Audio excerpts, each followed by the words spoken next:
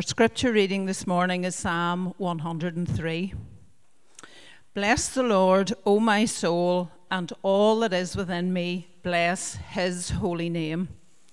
Bless the Lord, O my soul, and forget not all his benefits, who forgives all your iniquity, who heals all your diseases, who redeems your life from the pit, who crowns you with steadfast love and mercy, who satisfies you with good so that your youth is renewed like the eagles.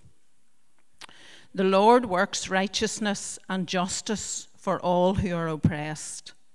He made known his ways to Moses, his acts to the people of Israel.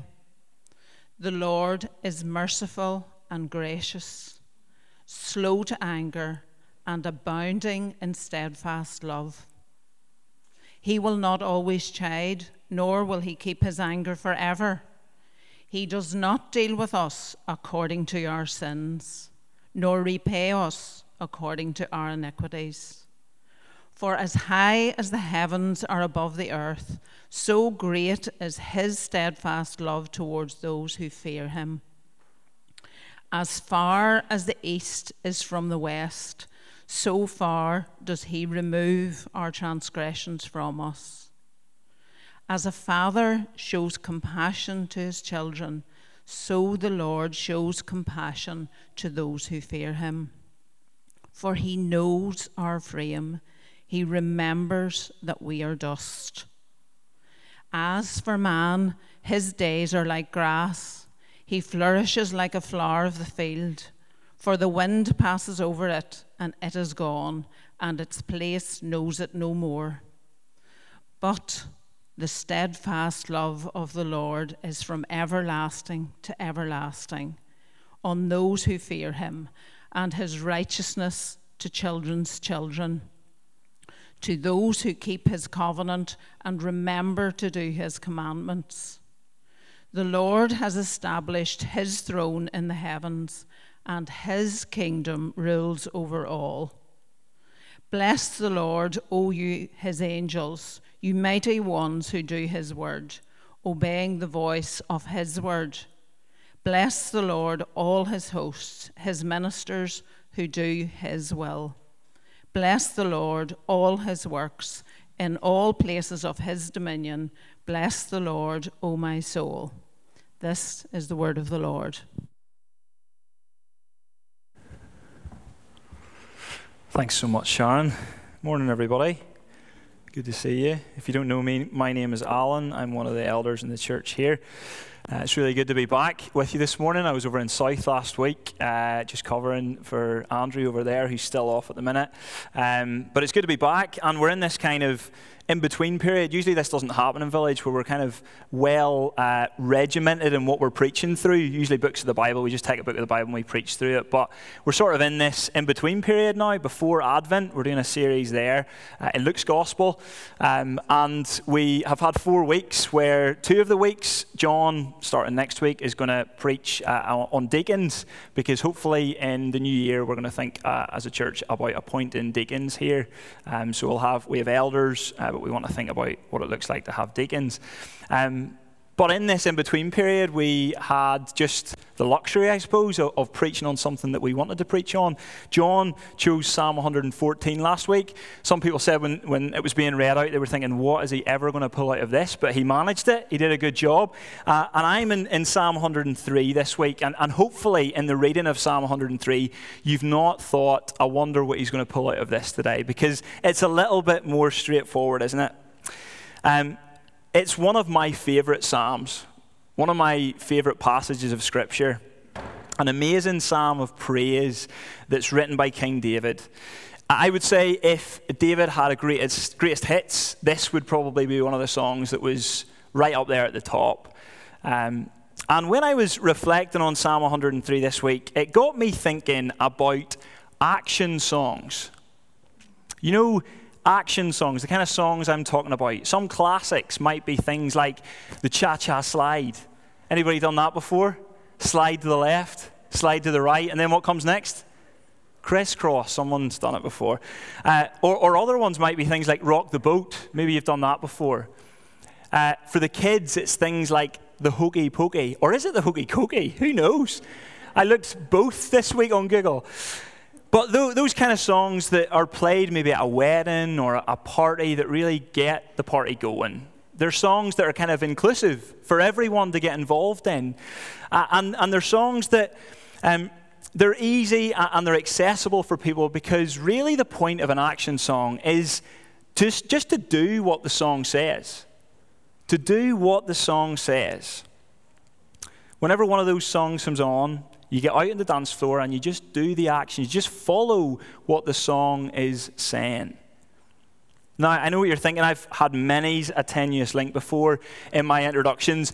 And you're probably thinking, how's he going to link the cha-cha slide to Psalm 103? But when I was thinking about Psalm 103 and the purpose of this psalm, what David is trying to get us to do is to just do what the psalm says. To bless the Lord.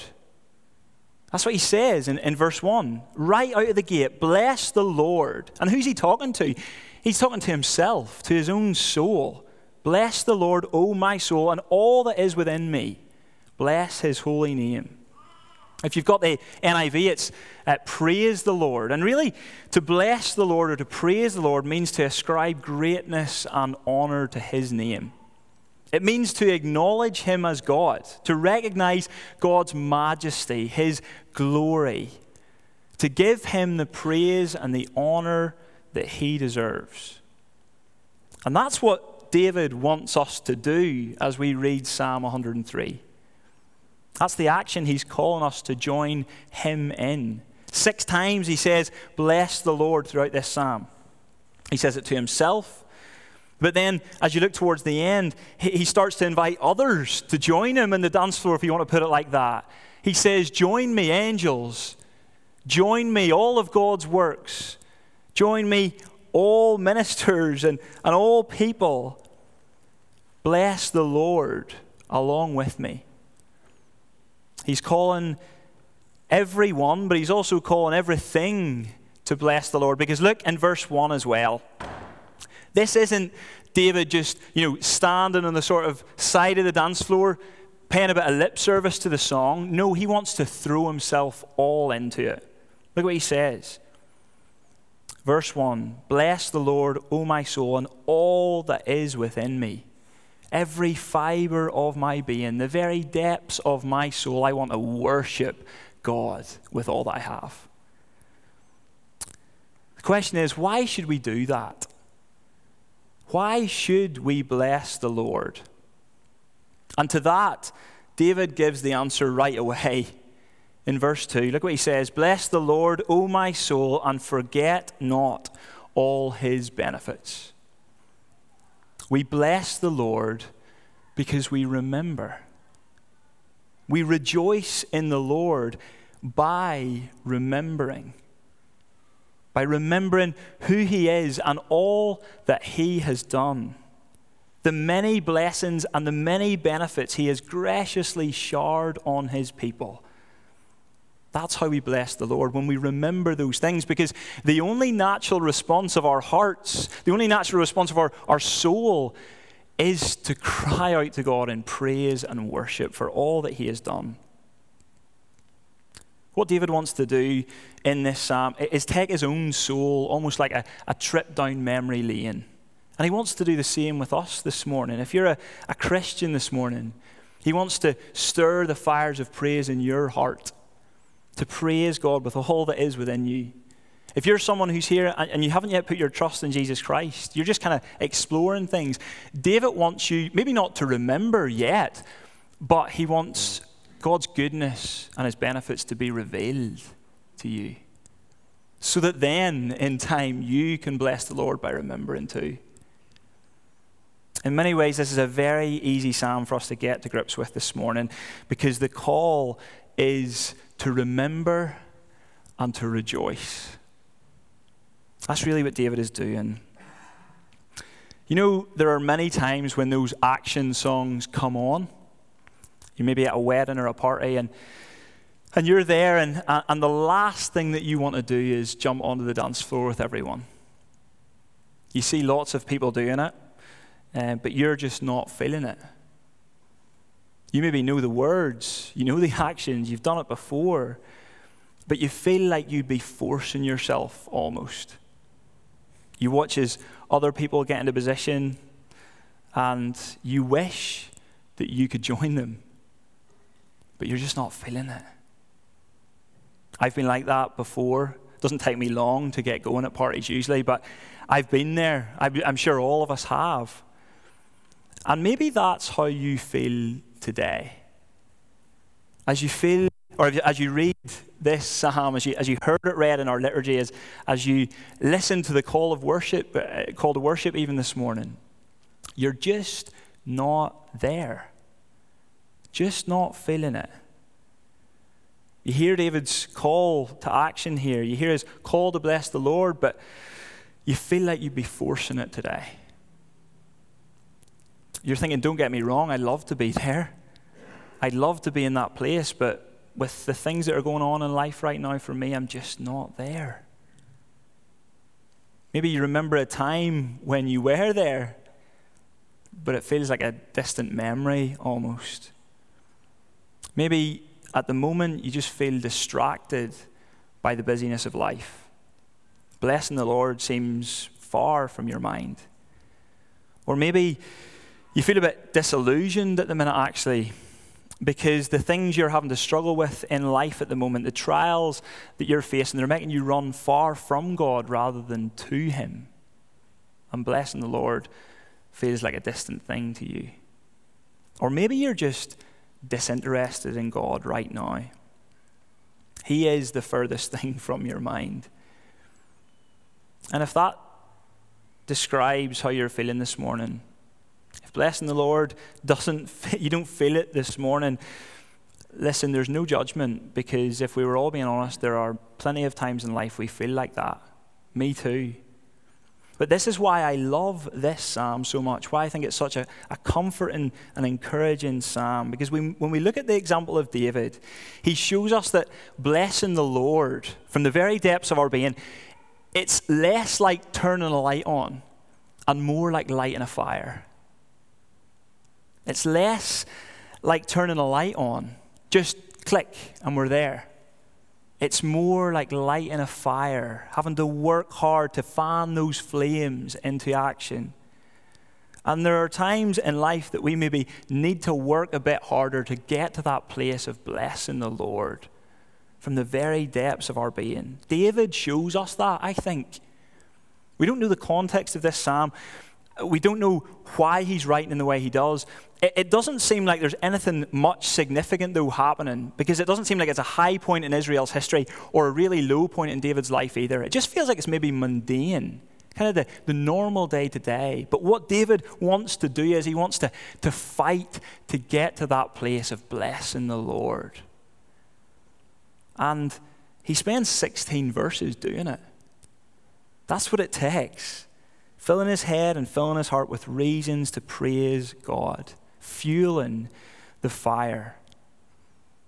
And I think David's aim in this psalm is to help us get there this morning. To help us as a church family get to that point of blessing the Lord with all that is within us. By remembering, with the help of God's Spirit, getting to that place where we can say, along with David, bless the Lord, O my soul. So all we're going to do this morning is we're going to reflect on God's goodness, His grace, these benefits that He bestows on us, His people. And let's just remember together and rejoice and revel in it. That's it. That's what we're going to do. So we're going to look at these benefits of God's grace in three ways. Three things that I've got for you this morning. Here's the first thing. We've got the scope of God's grace. Secondly, we've got the source of God's grace. And then we're going to look thirdly at the security of God's grace. So let's look firstly at the scope of God's grace. How far-reaching are the benefits of God's grace in our lives? If you're a Christian this morning, how far-reaching are the benefits of God's grace? Well, David shows that these benefits are felt by the individual. That's really what he's saying in the first 5 verses. But in the rest of the psalm, he's showing how it's felt by the people of God at large as well. So there are benefits that we experience individually, but also together collectively. And in verses 2 to 5, David sort of names the benefits. And then he spends the rest of the psalm unpacking those benefits. Look at verses 2 and 3. Look at the repetition of the word all that runs through these verses. Bless the Lord, O my soul, and forget not all his benefits, who forgives all your iniquity, who heals all your diseases. You see, God's grace, God's goodness offer both forgiveness and healing. It deals with both sin and sickness. Your sin is never too great that God's grace cannot cleanse it.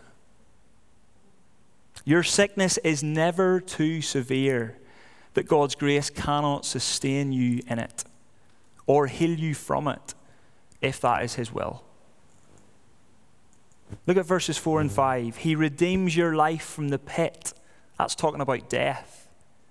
He crowns you with steadfast love and mercy, and he satisfies you with good so that your youth is renewed like the eagles.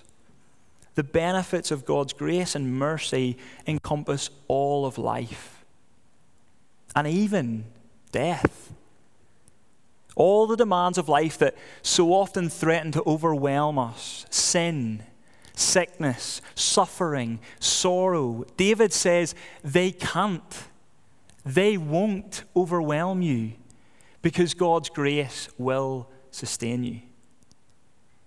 Whatever need you have in life right now, God promises that there is more grace in him than there is need in you. There is more grace in him than there is need in you. You can never exhaust the provision of God's grace. You can never ask too much of him. As Paul says in Philippians 4, verse 19, God will supply every need of yours according to his riches and glory in Christ Jesus. This is why we can trust ourselves fully to this God in life, but even in death. Because David says, even when we face death in the grip of God's grace, then we do not need to fear. We do not need to fret because God is powerful enough to redeem even our life from the pit. What comfort for us this morning, for those who have lost loved ones who have trusted their life to the Lord. What hope for us if we have chosen to do the same. God's grace is never ending, like rivers that just keep flowing and flowing. It's comprehensive, it's full. His love is steadfast and unending. You can be sure God will forgive you. He will sustain you. He will cleanse you. He will lead you. He will deliver you. And he will bring you home to glory when your days on this earth are done. That's a promise from the God who never lies. And David says, look at the scope of God's grace. These are the benefits and the blessings that you enjoy as one of his people. A life lived in the grip of God's grace is a life filled with reasons to bless the Lord from the very depths of our being. Secondly, let's look at the source of God's grace. Where do these benefits that we receive, where do they actually flow from? Where do they find their source? Well, look with me at verses 6 to 9 of the psalm, because in this part, David is reflecting on Israel's history, and specifically he's talking about the Exodus story. John touched a little bit about this on last week in the psalm that he was doing. It's about God rescuing his people from slavery in Egypt. In verses 6 and 7, David reminds himself how God acted in righteousness and justice when he delivered his oppressed people out of bondage and slavery to the Egyptians. David says he showed his ways to Moses, his acts to the children of Israel.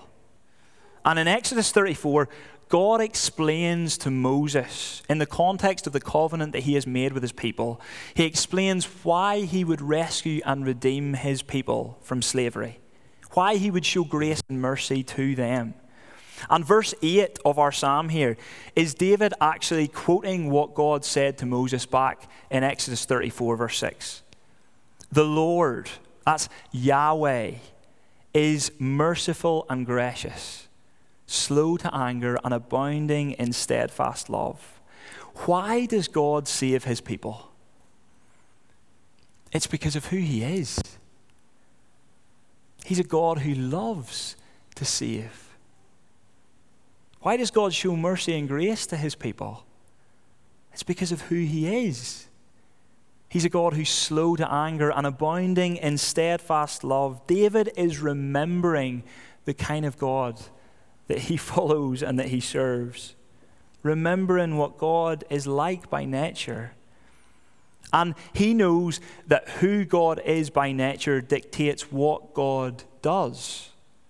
God will be completely faithful to who he is. God's grace and his love and his mercy, they are rooted in his nature. He is by nature a God who saves, a God who is gracious and merciful, a God who is slow to anger and abounding in steadfast love. David says that's why he rescued his people in the Exodus. It wasn't because of them. They hadn't earned their salvation. It wasn't because they were worthy of God's love and grace. It was because God, by nature, is gracious and merciful. And we as God's people, we like David, we remember this, and we rejoice in this, and we bless him for this. That he has chosen to save us, you and me, not because of who we are, or because of what we have done, but because of who he is, his nature. I'm a big fan of writing pros and cons lists for everything. I do it for everything. It drives Jane, my wife, mad. Big decisions, small decisions, pros and cons list, piece of paper. And for thinking about, Saturday night, what are we getting? Takeaway? Chinese? We get Chinese, pros and cons. Let's see. Maybe I don't go as far as that, but moving house, pros and cons list. What are the benefits of this? What are the drawbacks of this? Imagine for a moment God writing a pros and cons list when he was thinking about saving us, his people. All the reasons to save us on one side, all the reasons not to save us on the other. It would be the most lopsided pros and cons list ever, wouldn't it? The decision is obvious. There's no reason whatsoever to save us. We, by nature, have rebelled against God. We have turned away from him as our loving creator, as the one who has generously given us all things that we have in life. We have rejected him. We've not ascribed the glory and the honor that is due his name. But God. Ephesians 2 says, but God, being rich in mercy, because of the great love with which he loved us, even when we were dead in our trespasses and sins, hopeless, done, he made us alive together with Christ. For it is by grace we have been saved. It's not what we do. It's all what God has done. He chooses to save us because of who he is, because of his love for us. His salvation is something that totally depends on him, not us. Praise the Lord. Praise the Lord. And as David looks at the deliverance of God's people in the Exodus story, the fires in his heart are starting to be stoked and stirred to praise this God of salvation, to bless his holy name. And here's the amazing thing for us this morning, as God's people. Don't we have an even greater deliverance to look back upon? An even more incredible salvation story than that? Isn't God's grace and mercy and love displayed in a far more glorious way at the cross of Jesus Christ? That was what the Exodus story was foreshadowing, pointing forward to. At the cross where the Lamb of God, our Passover lamb, was slain to take away the sins of the world. At the cross where our bondage to sin and death was broken forever. and we were set free. And why did God do it for us? Because the Lord is merciful and gracious, slow to anger and abounding in steadfast love. See what David is doing here? He's preaching to himself about God, preaching the gospel to his own soul. He goes to the very source of our salvation, the very roots of God's grace, and he says to his soul, remember what God is like. Remember what God has done and rejoice.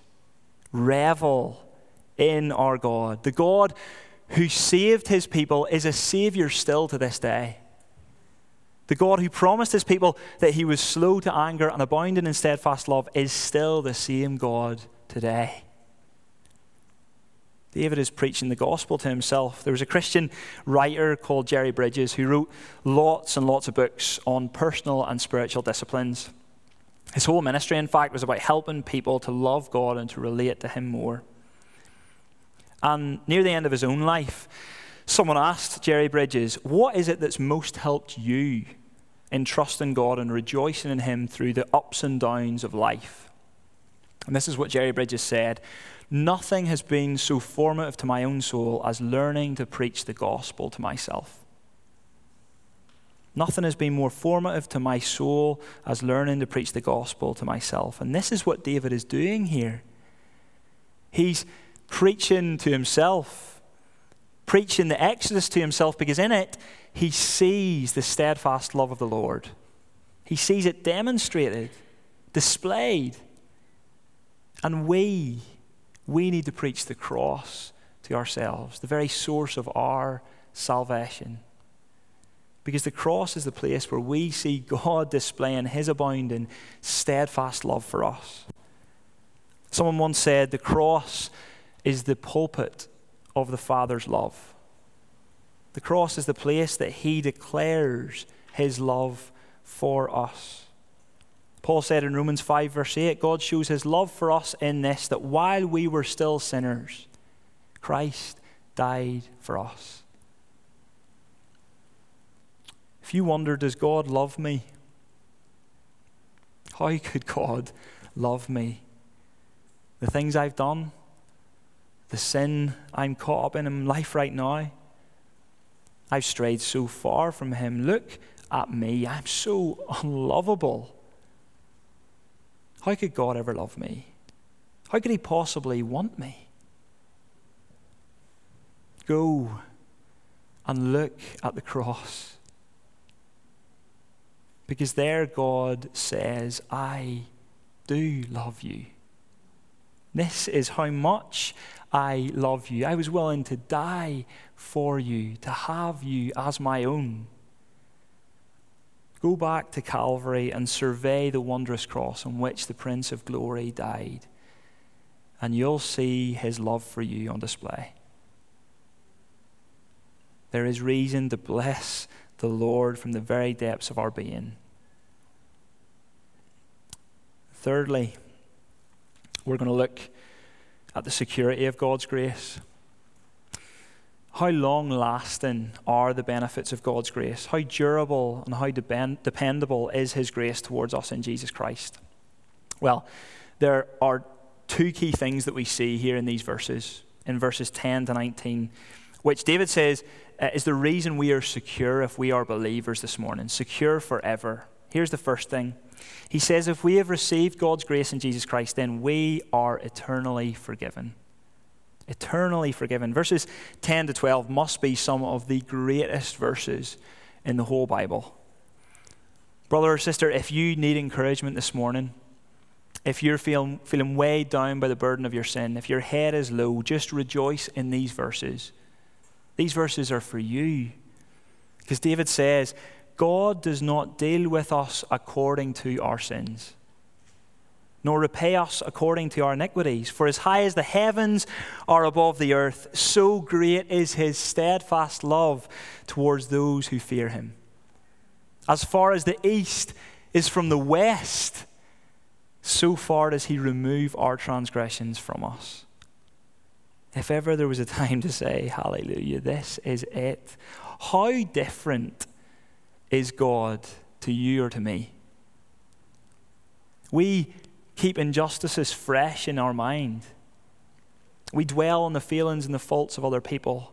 I so often choose not to forgive or to forget the wrongs people have done to me. But how different is God? Oh, He does not deal with us according to our sins. Praise the Lord. Because I know, deep in the depths of my soul, I know what I deserve. Paul says in Romans 3:23, the wages that I am due from God for the sin in my heart is death, eternal death, separation from Him forever. That's what all of us deserve. But bless the Lord, O my soul, that He chooses not to repay me according to my iniquities. He chooses not to punish me as He should. But He chose to lay the punishment of death, which I deserve, on His own Son, Jesus Christ, at the cross. The perfect, sinless Son of God paid my debt before God in full. His shed blood was enough to satisfy God's wrath against sin forever. And by His sacrifice, He took my sin and He buried it as far as the east is from the west, an immeasurable distance from me, never to be brought back to me again. And it's the same for you this morning if you are in Jesus Christ. Bless the Lord, O my soul. What a glorious truth. David says, remember and rejoice that in Jesus Christ you are eternally forgiven. When Jesus cried out on the cross, it is finished, He meant that it was finished. There's nothing more that needs to be done. There's nothing more that you can do to try and earn God's favor and acceptance today. Once you run to the cross with your guilt and your shame, your burden is gone. So go there. Leave it there. Cast your sin on Jesus Christ and never return to it, because He will never bring it back to you. You're forgiven, you're clean, and you are free forever. And maybe you're a follower of Jesus Christ this morning who needs to hear that. You're weighed down at the moment by the burden of sin in your life. The weight of sin that Jesus Christ bore on the cross is a weight that you need never bear again. Maybe you're someone who hasn't yet put their trust in Jesus. Please hear what David is saying in this psalm. There is no one too guilty. There is no sin too grievous. There's no place that you could wander to which is too far from God to bring you back. If you haven't already, I plead with you this morning, come to the cross, come to Jesus Christ. Acknowledge your need of a Savior, confess your sin, and feel the weight of that sin just fall off today. Know the security of being forgiven forever. God, by His grace, offers forgiveness, full, free, and forever to all of us. But only if we come to Jesus Christ. In Jesus, we are eternally forgiven. And then secondly, and finally, David says in Jesus, we are secure because we have received eternal life. We have received eternal life. There's one thing none of us can be sure of this morning, and that is how long we have on this earth. Our days on this earth are numbered, but they are not numbered by us. They are numbered by our Creator and Lord, our Father in heaven. We don't know when we will breathe our last on this earth, but we do know that that day will come. And the Bible says that God, too, knows that that day will come. Look at verse 14 to 16. For He, that's God, knows our frame. He remembers that we are dust. As for man, his days are like grass. He flourishes like a flower of the field, for the wind passes over it and it's gone, and its place knows it no more.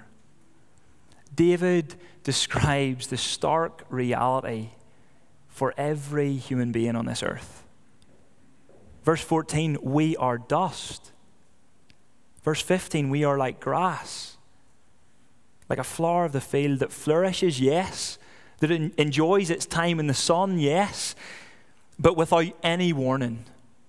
Almost completely out of the blue, the winds of life, they blow, and that flower which once flourished in the field is gone. And the place where it stood knows it no more. David says the harsh reality about life on this earth is that life is fragile and life is fleeting. Our time on this earth is short, and the grim reality is that death is inevitable for each one of us. The Bible teaches us that there is a way for us to live forever. There's a way for us to have hope even beyond this fragile and fleeting life on earth. But only if we trust in the love of God for us in Jesus Christ. David says in verse 12, we have a perfect Father who made us, who knows us, who remembers that we are dust. He knows our frailty. He knows what we are like, how fragile and fleeting our lives on this earth really are. But verse 12 says, he is a Father who is compassionate on his children. He is a Father whose love for his children is unending. It goes from generation to generation. Verse 17, the steadfast love of the Lord is from everlasting to everlasting on those who fear him. There is a way for our lives to be eternally secure. There's a way for us to live beyond this fragile and fleeting world. But it's only if our lives are built upon the everlasting and the steadfast love of God for us in Jesus. In Christ, we are loved forever. And in Jesus Christ, we will live forever. David says in verse 19, God's throne is in the heavens. He lives and rules for all eternity. He rules over all creation, and from his throne flows a never-ending river of love and grace to every one of his children. Make sure that your life is secure in Jesus Christ today. Make sure that your deepest joy is not in the earthly blessings that are fragile and fleeting on this earth, but that your deepest joy is in Jesus Christ today. Come to Jesus, where God pours out his steadfast love upon each one of us, his grace upon grace.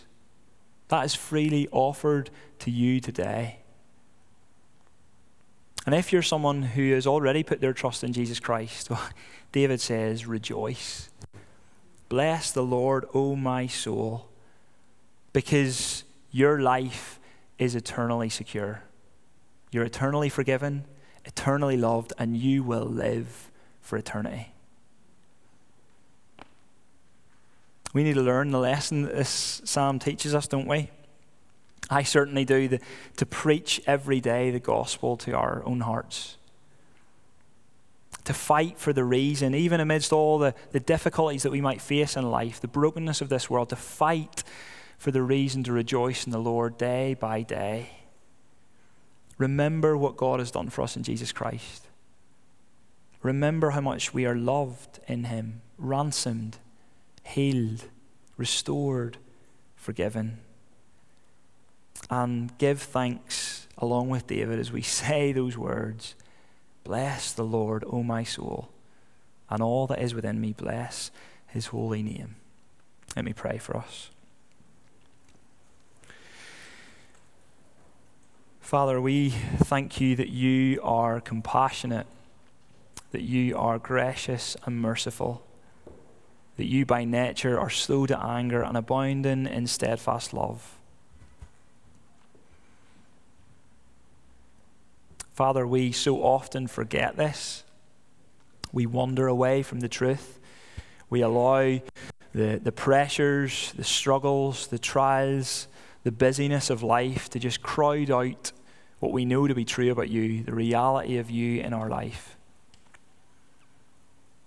Father, we're sorry for that, and today we want to come back to you. We want you, Lord, to do a work in our hearts, to remind us to the very depths of our soul who you really are and what you are like towards us, your children.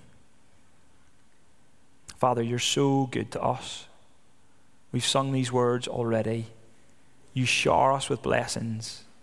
I pray, Lord, that we would forget not all your benefits. As your people, we would rejoice in them, that we would revel in them. And Lord, that we would tell others of them as well. Father, there is life in you and nowhere else. And Lord, I pray as well, if there is anyone today, Lord, I just got the sense this week as I was preparing this message that there maybe are people here who need to hear this today, that you, Father, that you love them deeply. Even though they may question that, how you could ever love them. Father, I want them to know today as you do that they are loved by you.